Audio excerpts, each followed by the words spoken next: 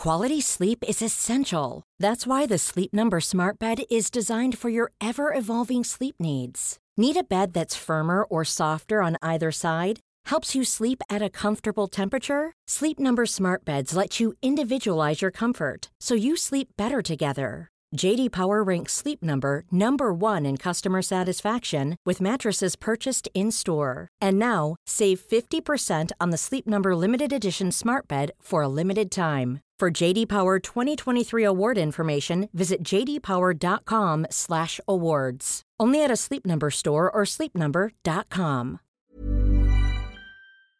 If you're absolutely right about something but others don't believe you, sometimes the only way you can prove it to them is with some malicious compliance. We'll get into that in a bit, but first, malicious compliance that will probably only make me feel better, but I don't care. Really long back, but it makes sense in the end. So at work a few months ago, I was written up for various reasons. Also during this time, I was being forcibly removed from my department and put in a different one with no change in job, title, or pay. Now, my new supervisor is someone who used to be a director of a different department, and we do not see eye to eye on a lot of things. But as my superior, I usually end up smiling and nodding, but you can ask anyone, he does not like me, because I help people in other departments when they have questions and like to talk to the floor staff when we're slow. It was, for one, I spoke to a couple employees that I was training in a matter I found professional and direct, as they were struggling to learn the job, but they thought it was mean for basically asking them to do their jobs. I offered additional training, which I thought was nice because it wasn't my job to train them in the first place. They refused. Their manager and supervisor felt the same as me because they ended up getting fired. 2, one employee was avoiding me because when I made baked goods for the staff, he ate over half of them. So I made more and asked if he would let the other ones get ones first. He came to my office 4 times within 10 minutes joking about stealing a treat. This being on a very stressful week, hence my baking, that on the 5th visit, I asked him if he would please stop coming in every half hour asking about the treats, and that if there were any left at the end of the day, I would be happy to give to him, but my office mate and I are really stressed and need to focus. I did offer him the leftovers at the end of the day, which he turned them down, but apparently he was avoiding me and that came out in his annual review, which was then told to HR. 3, I'm accused of being the office gossip. Like when I come to HR and tell her when there's an issue with a staff member because they were too scared to come to her themselves. Or when I tell a VP my sincere concerns about what might happen when privileged information is released to the full staff. That's apparently gossip here. And honestly, I do gossip to an extent, but mostly vent, and I do it as much as every other staff member, and far less than some. But the reasons behind the write-ups are not rational. And since the write-up though, I've avoided being in the know on any office drama or talking about any happenings. I'm usually the last to know now, walking around on eggshells. This all happened back at the beginning of the year, and the incidents behind the write-up happened last year. At some point, my manager was told by HR and our supervisor that I needed to watch some HR training videos to, learn from my behavior. So I was asked to watch videos on the following topics: working well with everyone, parts 1 to 5, microaggressions, workplace bullying for employees, being the gossip, and then pick 3 more that were thematically similar. Cue the malicious compliance. I watched all the videos in question. I watched more than 3 others. I watched 8, and I found them all fitting. They were advocating for equal pay for equal work, retaliation against discrimination, communicating with respect and professionalism, how to talk to your boss, how to work with someone you dislike, neurodiversity. What is neurodiversity? Neurodiversity, working with neurodiverse people. Neurodiversity. Misconceptions about neurodiversity. Anyways, can't wait to find out if I'm getting written up tomorrow for insubordination. Honestly, it would be humorous if I got fired, mainly because they can't function without me. I've trained half the office staff. Obviously, OP thinks their importance to this company is very high. I just wonder if that line of thinking, if there aren't behaviors that kind of rub off on people the wrong way. I just find it hard to believe that OP is this wonderful worker that trained half of the office staff that HR feels the need to try to keep under control. Also, hi, I'm Steven, and if you enjoy awesome stories of malicious compliance, why not hit those like and subscribe buttons down below? That said, our next story is, you don't need a company phone. I was reminded of this when I read another post about company phones. Some background, I worked at a smaller factory where I was the logistics and purchasing manager. The problem area was on the logistics side of things. Anyone who has had to deal with trucking brokers or companies understand that things don't always work out as planned. So it goes without saying that I would get calls pretty much 24/7 on my personal cell. So I go to my boss and say since I'm basically on call 24/7, I should get a company phone. He said you don't really need a company phone since most of your calls came during normal business hours, which was true on the purchasing side but not on the truck side, which I told him. So anyway, I left that meeting with the understanding that I was expected to take care of all business calls during normal hours. Well, here's the malicious compliance. Come Friday, after all my trucks were set up for the weekend and it's time to go home, I put my phone on mute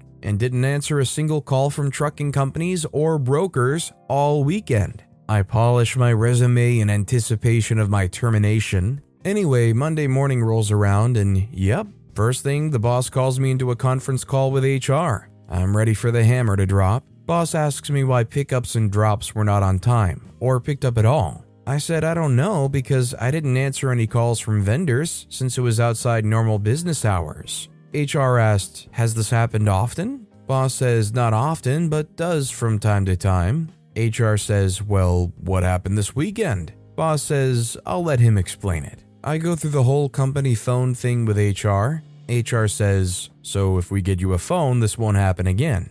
I say I can't guarantee loads won't get dropped, but I can tell you that it'll never be this bad because I can work on solutions as they come up, instead of having to chase them on Monday morning. HR tells boss, get him a phone. Well, a good rule of thumb generally is when you're not on company time, as long as you're working a job that has, normal working hours, you should be more than allowed to turn off your phone and not have to deal with anything work-related. I hate the idea that you have to be reachable at all times. Our next story is, can't work in your department anymore? Okay. This was a few years ago. I work in a very busy, medium-sized hospital. I was working as a CAT scan tech and an X-ray, having permanent shifts every week in both departments. I decided to keep my hours in X-ray and give up my permanent hours in CAT scan and asked to stay per diem. The two departments had different managers. I gave a written notice of my intent, including my desire to stay on per diem as I knew CAT scan was forever understaffed.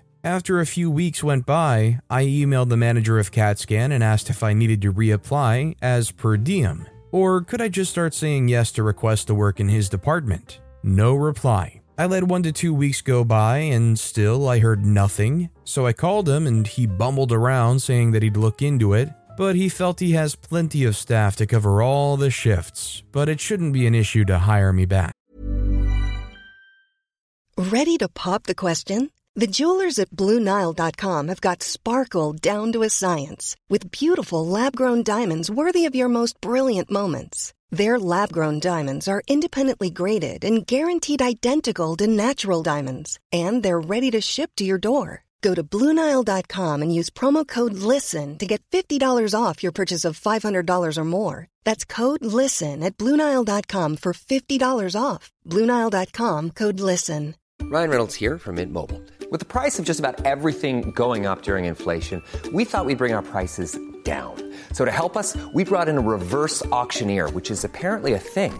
Mint Mobile Unlimited Premium Wireless. How to get 30, 30, how to get 30, how to get 20, 20, 20, how to get 20, 20, how to get 15, 15, 15, 15, just $15 a month? Sold! Give it a try at mintmobile.com/switch. $45 up front for 3 months plus taxes and fees. Promo rate for new customers for limited time. Unlimited more than 40 gigabytes per month. Slows full terms at mintmobile.com.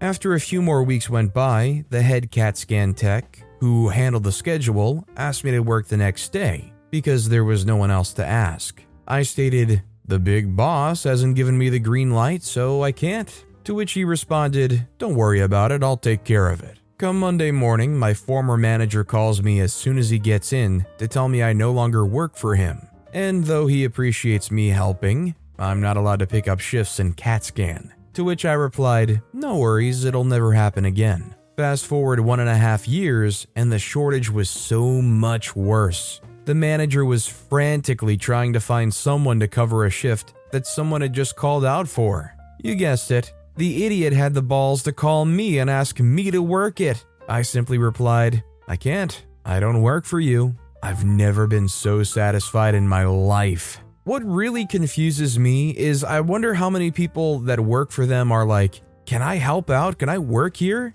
And for them to have somebody that's so interested in wanting to help out and work in that department, for them to go, "Nah, can't possibly make that work." It's just weird. Our next story is, customer does not want to approve expense report for going less than 1% over when taking a client to dinner. Okay then. So I was on an off-site short-term, not really short, project. Coming from one of the cheapest to live countries in Europe and staying for months in Singapore, project location, I had found some places that I could be eating for pretty cheap and the food was good and within my taste palette. We were getting, let's say a random number, $60 per day for food expenses, but I was spending somewhere around $25 to $30 on average, with the highest ever getting to just under $50. Short project going long, drawn over 10 months by the point of the story, and our customer's client is raising a ton of issues. 70% of them not really an issue.